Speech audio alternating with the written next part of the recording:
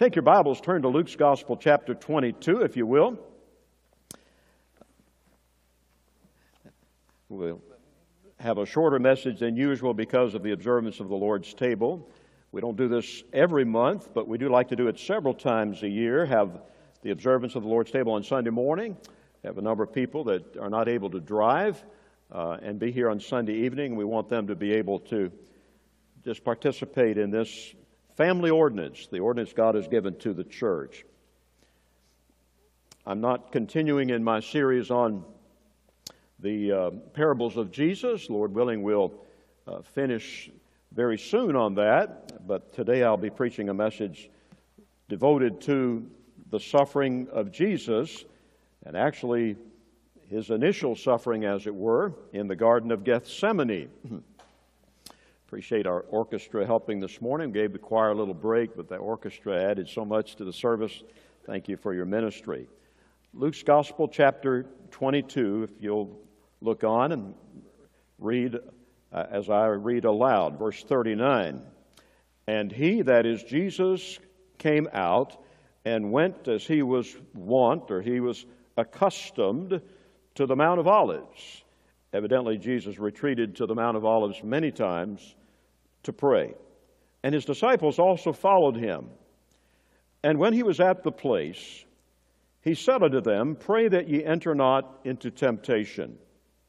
And he was withdrawn from them about a stone's cast, and kneeled down and prayed, saying, Father, if thou be willing, remove this cup from me. Nevertheless, not my will, but thine be done. And there appeared an angel unto him from heaven, strengthening him. And being in an agony, he prayed more earnestly. And his sweat was as it were great drops of blood falling down to the ground. And when he rose up from prayer, and was come to his disciples, he found them sleeping for sorrow. And said unto them, Why sleep ye? Rise and pray, lest ye enter into temptation. I don't normally pray at the beginning of a message, but I feel I should. Today, would you bow with me? Father, even as the powers of darkness were present in the Garden of Gethsemane when Jesus agonized in prayer, I know that the powers of darkness are present this morning in this room. And we plead the blood of Jesus over them. Every effort of the wicked one to subvert, to distract, to take the seed that is sown in hearts and snatch it away. I pray that we will hear on purpose what the Spirit has to say to the church, and that we'll be obedient hearers of the word, and doers, not hearers only. In Jesus' name we pray. Amen. We have been taught by our Lord to pray, Thy will be done on earth as it is in heaven. I've been more impressed with the Lord's Prayer, the so-called Lord's Prayer, in recent months than ever in my life. I find myself praying it every day, not just as a ritual. That's the problem. We just do it as mechanically. Doesn't do us any good. But Jesus commanded us to pray it. I hope we do it meaningfully, thoughtfully, sincerely, devoutly. Thy will be done on earth as it is in heaven. So that means that God's will is perfectly done in heaven. Have you ever thought about that? There are no black sheep in heaven. There are no fallen angels in heaven. There are no mutant disciples in heaven. Everything that happens in heaven is perfect. And that means what the glorified Lamb does upon the throne is perfect. There's no exception. He is perfectly interceding for us. And we have a glimpse of His true work in what is the true Lord's Prayer. I won't have you turn there. That's in John chapter 17. That's the great high priestly prayer of Christ. And it's interesting, in that prayer, among other things that he asked God for, he says, Father, I will. I will. I will that they whom thou hast given me may be with me where I am, that they may behold my glory, for thou lovest me before the foundation of the world. In the high priestly prayer, here's what I'm coming to. Jesus prays, I will. But here in Gethsemane, as we just read, he prays, Father, not as I will, not my will. Why the difference? Please don't miss this. It's so important. It's so fundamental to the rest of the message.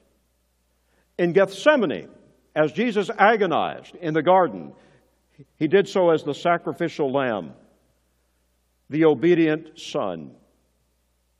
In heaven, he is the exalted Lord, our high priest, unto whom all power has been given in heaven and in earth. So he prays the prayer of submission in Gethsemane, and really it precedes the prayer of faith. You say, well, wait a minute. When Jesus prayed John 17, that was before he agonized in the garden. Good observation. Although John 17, in order of time, precedes the prayer in the garden, spiritually it's reversed. Jesus prayed, not my will, that he might be able to pray on the throne now, Father, I will. If we really get a hold of it, we'll all be shouting amen. We are on holy ground this morning.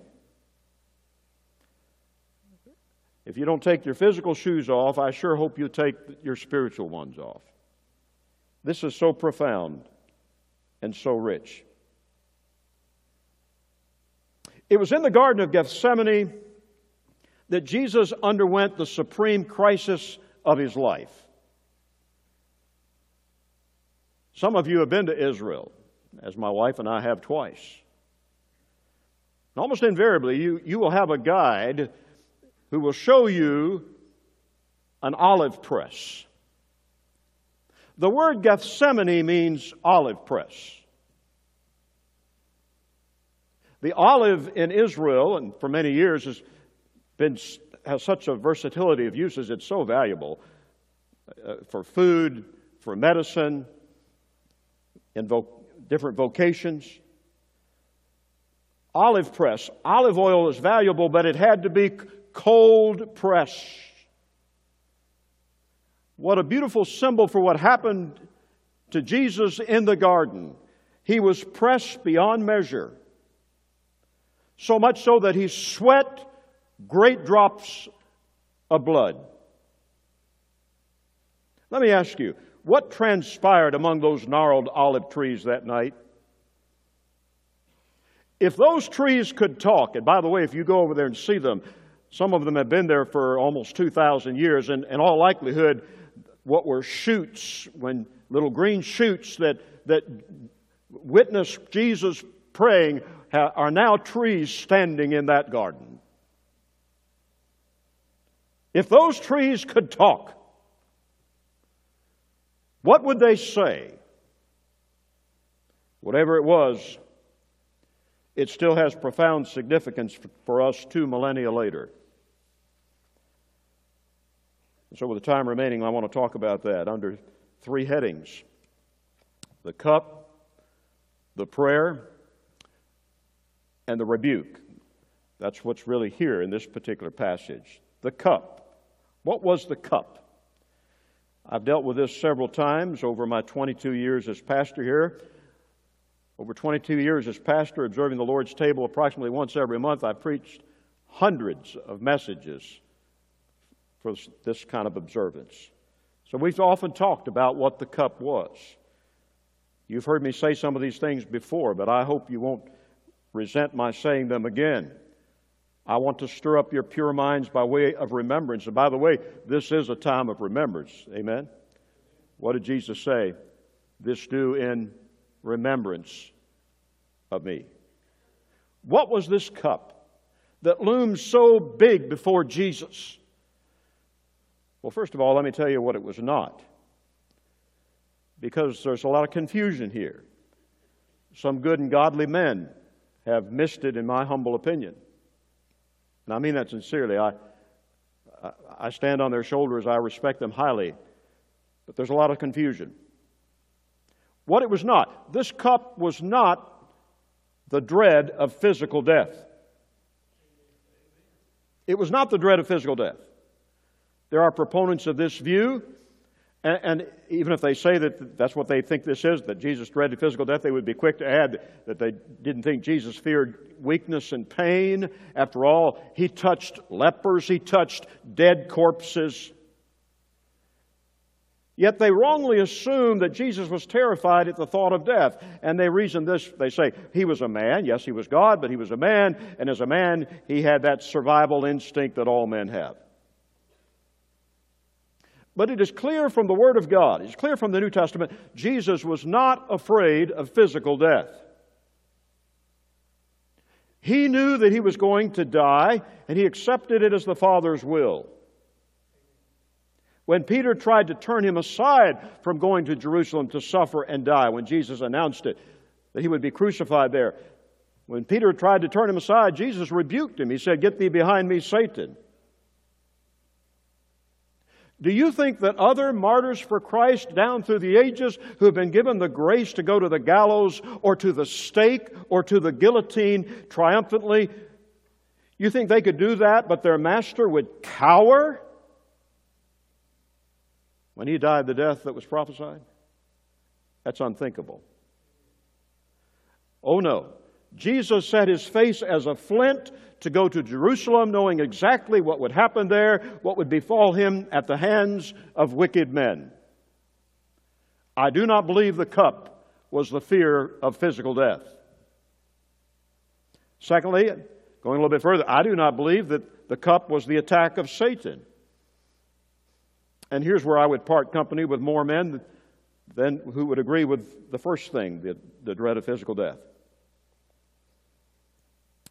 There are those who would disagree with the idea that Jesus dreaded physical death, but they do believe that Jesus feared dying at the hands of Satan. And therefore, he wanted to die the death of the cross according to the Scriptures, and he was afraid of dying prematurely. People who subscribe to this view cite how Satan tried to kill Jesus as a baby through Herod. They talk about how the devil tempted Jesus in the wilderness before his earthly ministry started, tempting him to cast himself down from that high pinnacle of the temple, which would have been certain death unless the angels bore him up, which would have been a sin of presumption on the part of Jesus. Let me acknowledge that Satan was there in the garden, to be sure.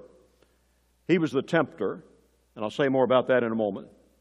Jesus alluded to that as he left the garden and surrendered himself to the band that Judas had gotten by his betrayal to come and arrest Jesus. If you look at verse 53 of chapter 22, verse 53, "When I was daily with you in the temple, Jesus said, you stretch forth no hands against me, but this is your hour and the power of darkness." Yes, I think Satan was there in the garden. The power of darkness was there, just as he was in another garden in the beginning of human history. But Jesus was not afraid of the devil. He'd already gone toe-to-toe with him and told him 3 times, "Thus it is written," and Satan had to scram.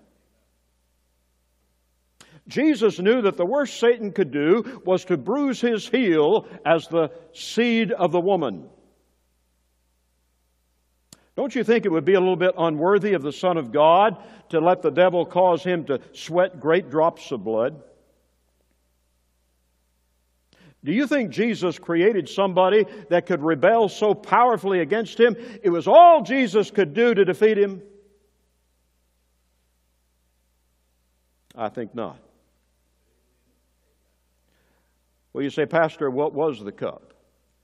If it was not the dread of death, it was not the fear of dying at the hands of Satan,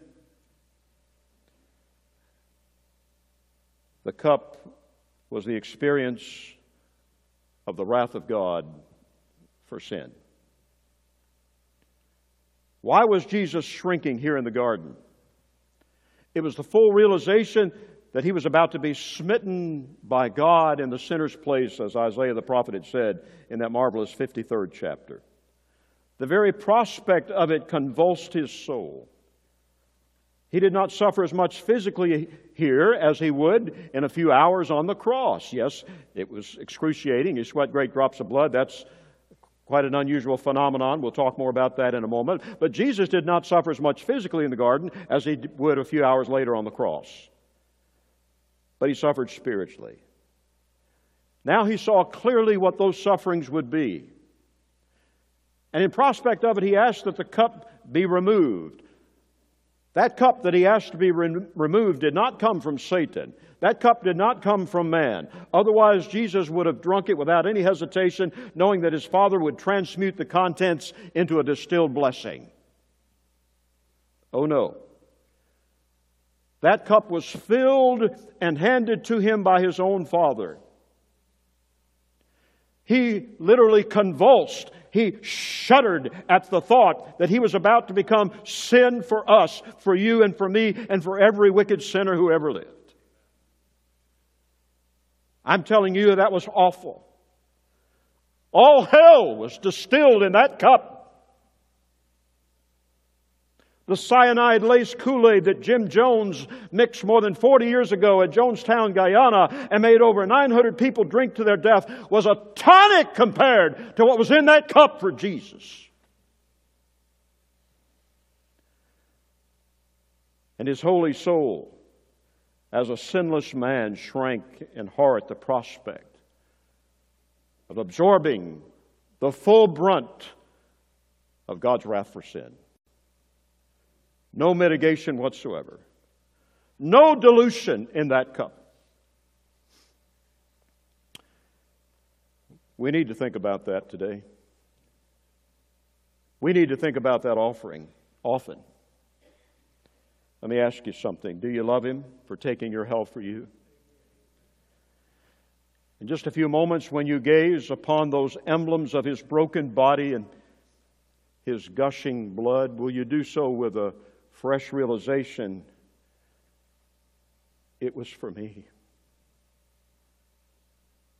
That's the heart of the gospel.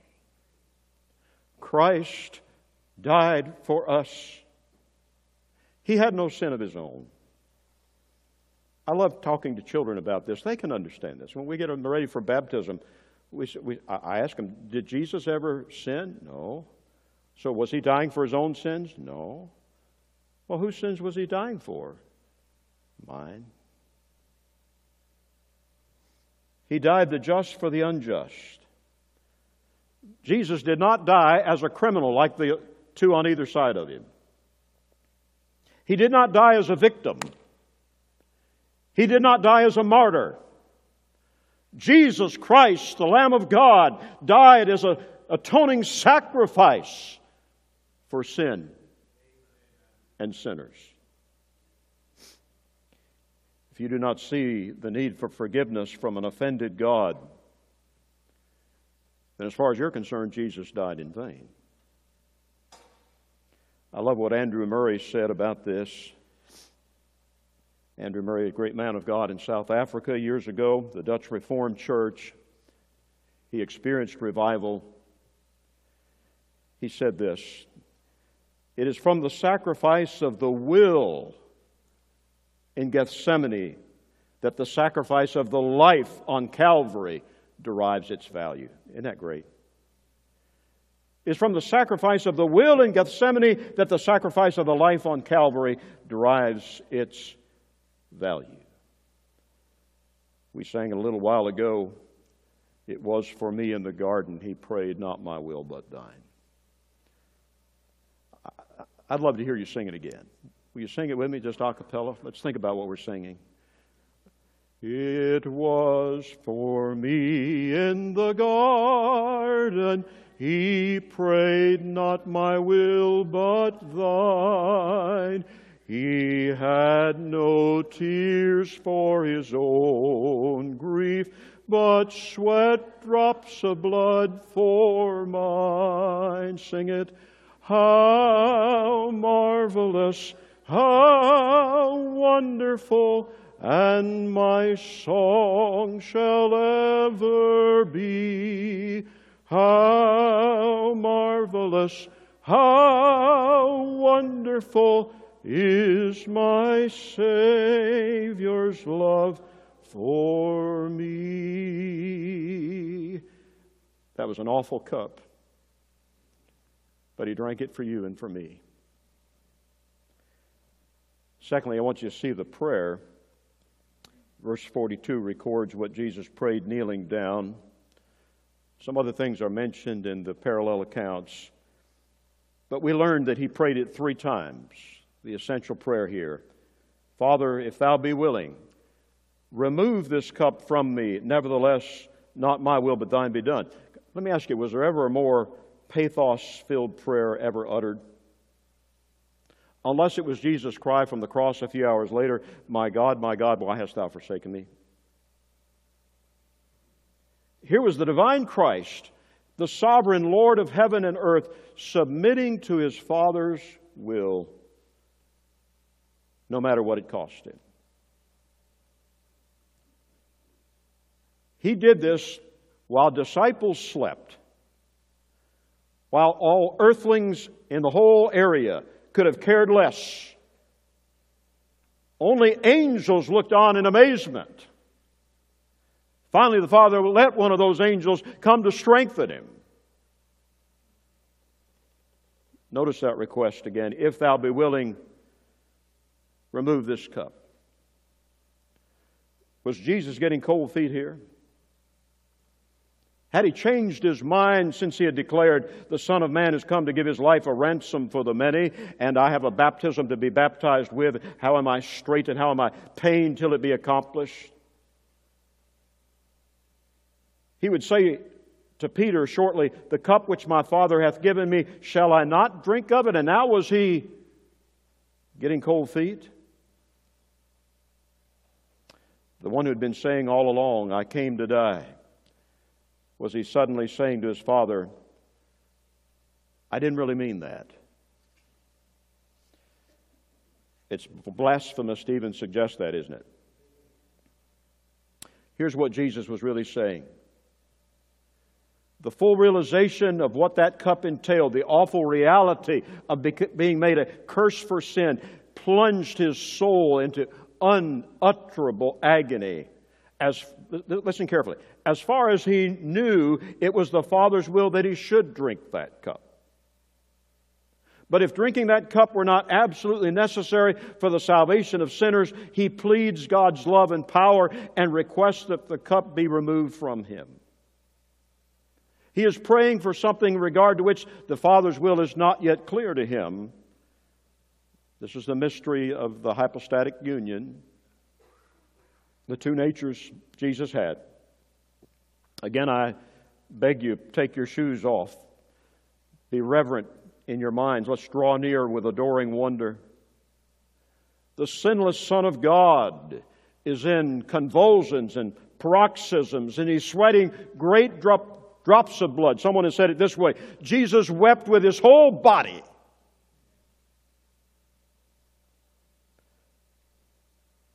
For many years, theologians thought this expression was just a hyperbole of speech, emphasizing the intensity of Christ's sufferings. But in relatively recent years, medical science has affirmed that in extreme cases of stress, especially men or women that are condemned to execution, it has been documented that what is known as hematidrosis occurs. The blood vessels, the capillaries, actually dilate to the point of rupture through the sweat glands, producing droplets of blood mixed with sweat. Isn't it significant that the only gospel writer that mentions that was the one who was a physician, Luke? The request. Notice the resignation. Nevertheless, not my will, but Thine be done. That's what kept this prayer from being sinful. What is Jesus saying here? Is this just fatalism? Is he just saying, well, okay then, if it's too late to change anything, just help me make the most of it. Que sera, sera. Whatever will be, will be. Oh no. Just the opposite. Jesus is saying, I would rather that my human nature, which so much dreads this impending torment, I would rather my human nature be crossed than that God's will should not take place. He delighted in the thought of God's will being done. That's why the words of Psalm 40, verse 8 are ascribed to Jesus in the book of Hebrews. I delight to do thy will, O my God. Yea, thy law is within my heart. That this is the true interpretation of Christ's prayer is proven by his prayer the second time, as it is recorded in Matthew 26, verse 42, which says, he went away again the second time and prayed, saying, O my Father, if this cup may not pass away from me, except I drink it, thy will be done. And Christ prayed that same prayer the third time, proving that his submission was complete. There was no resistance, no struggle. He gave himself completely to do the Father's will. In fact, he now willed what his Father willed. Let's be sure not to take away from this hallowed account anything less than that, because anything less than that would be dishonoring to God. Where we cannot fully explain and understand, let's just draw near in adoring wonder. The cup, the prayer, but there's something directed to us, the rebuke. Verses 45 and 46.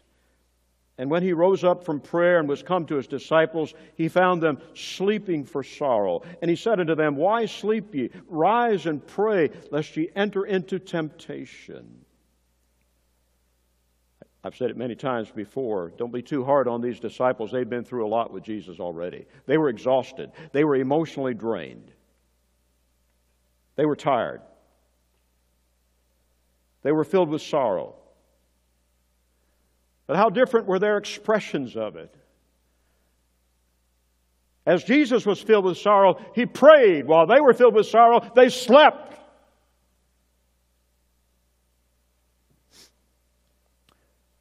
When we combine Luke and Matthew's account, we learn that Jesus came back 3 times to his disciples and found them sleeping every time. Finally, he said, Sleep on now, take your rest. It was a mild rebuke, but it was a rebuke nonetheless. Why did Jesus rebuke them? And I think we need to take this rebuke personally ourselves. Give you 2 reasons, and then we'll observe the ordinance together. Why did Jesus rebuke these disciples? First of all, because of what they missed by sleeping. The Bible says Jesus was only a stone's cast, verse 41. He was withdrawn from them about a stone's cast. Peter, James, and John were there. The rest of them were at the entrance of the garden, minus Judas. But they missed his prayer and agony. They missed the angel strengthening him. Why? They were asleep. And Jesus, don't whitewash this. Jesus, as a man, craved their sympathy and fellowship. That's why he brought them and said to them, What, could ye not watch with me 1 hour? Matthew 26, verse 40. That's what he said to Peter, the leader. I don't believe it's a far-fetched application to say this to all of us. I wonder how many opportunities we miss of entering into the passion of Christ, of laying hold of his highest willingness for his church and for the lost. How many times the life and death issues are at stake in the heavenlies? Satan is making a bid for souls. But we're too tired to pray. We're too tired to agonize. Oh, if somebody were to break into our home in the wee hours of the morning, we'd be ready with our guns for that intruder. But we do not avail ourselves of the weapon prayer. And when Satan comes, we don't put up much of a fight. The words of the writer to the Hebrews stand as an indictment against most of us. Ye have not yet resisted unto blood, striving against sin. But I add quickly, Jesus did. He resisted unto blood.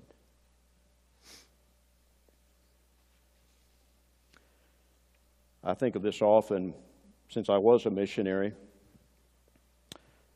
We support about 150 or so missionaries or missionary organizations, and most of them come through on a furlough. Some have been on the field so long they don't ever take a furlough. But we have their prayer letters out there in the Hall of Faith, and sometimes missionaries come home broken in health, perhaps even in spirit. In many cases, they've been in raw contact with the powers of darkness. Have we been too busy to read their appeals for prayer? They come in on a Wednesday night or Sunday night, and they know we haven't been praying for them when we ask now, what's your name? Who are you?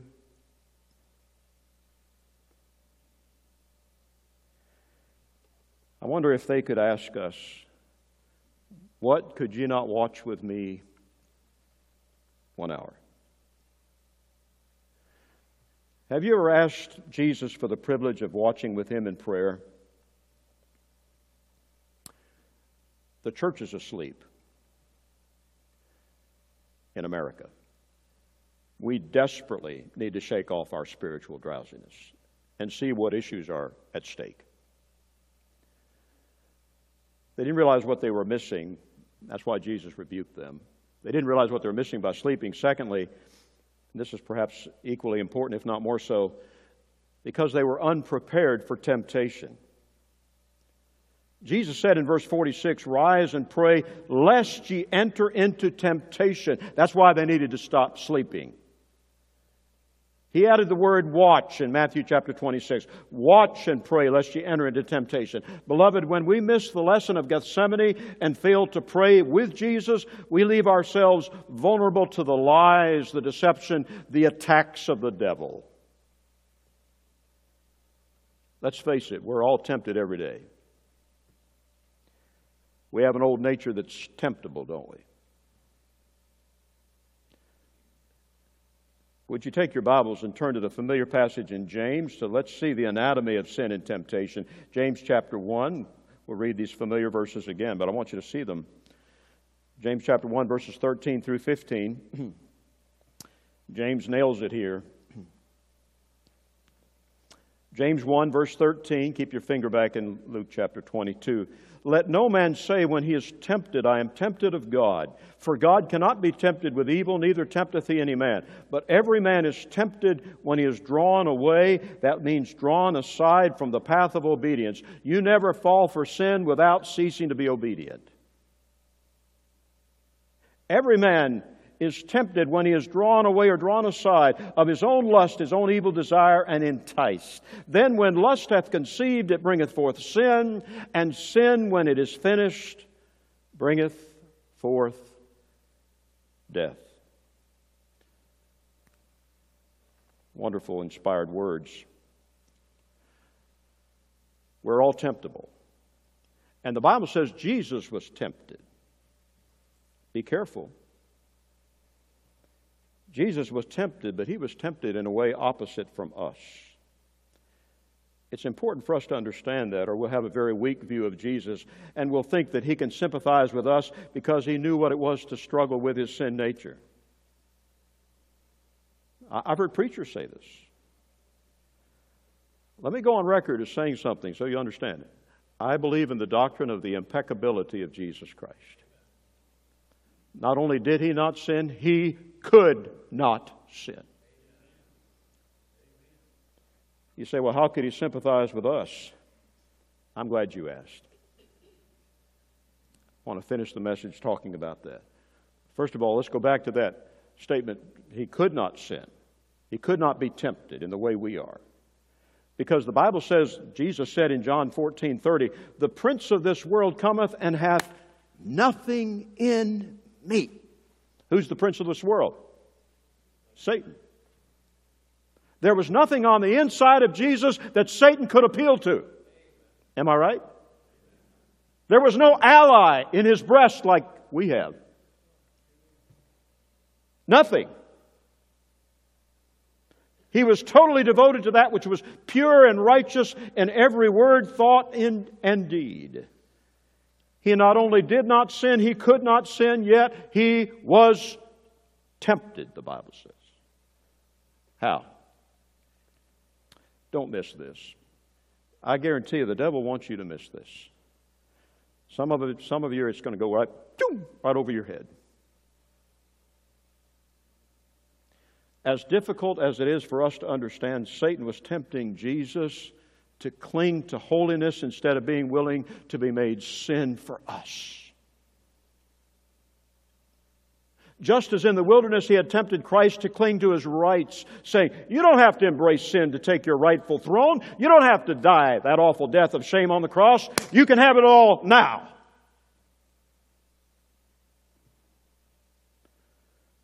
Or we could put it another way. Satan tempted Jesus to let go of all that he had known. His holiness and purity and intimate fellowship with his Father. What a contrast between the way Jesus is tempted and the way we're tempted. Yes, he was tempted in all points, in all areas. But not exactly the same way we are.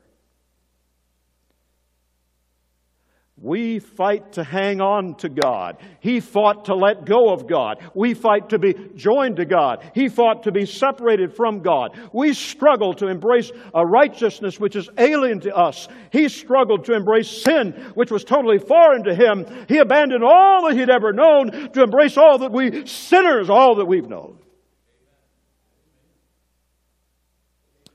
Some of you are looking at me like a calf at a new gate. Get the CD, listen to it again. We need to understand this. This is how he can sympathize with us and help us who are tempted, because he himself hath suffered being tempted. Are you beginning to understand what Jesus endured for us? Even before he reached Calvary? The disciples were unprepared for this onslaught of temptation. But we have no excuse. We have the Word of God.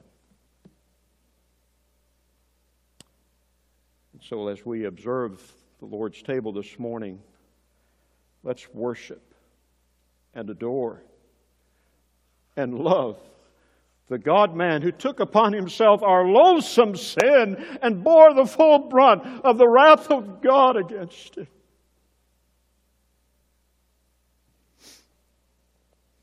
Will you pray with me? Blessed Father, please lead us to follow Jesus into the vales of Gethsemane. Help us to shake off our spiritual drowsiness and watch with him for sin and sinners. Help us to enter into the passion of Christ and understand what's at stake in that battle in the heavenlies for souls. Please speak to that sinner who's experienced no struggle. Maybe they think they're saved, but they have no struggle with sin because they've never received the new nature by being born again. Lord, just take the mask off, I pray. We ask in Jesus' name. Amen.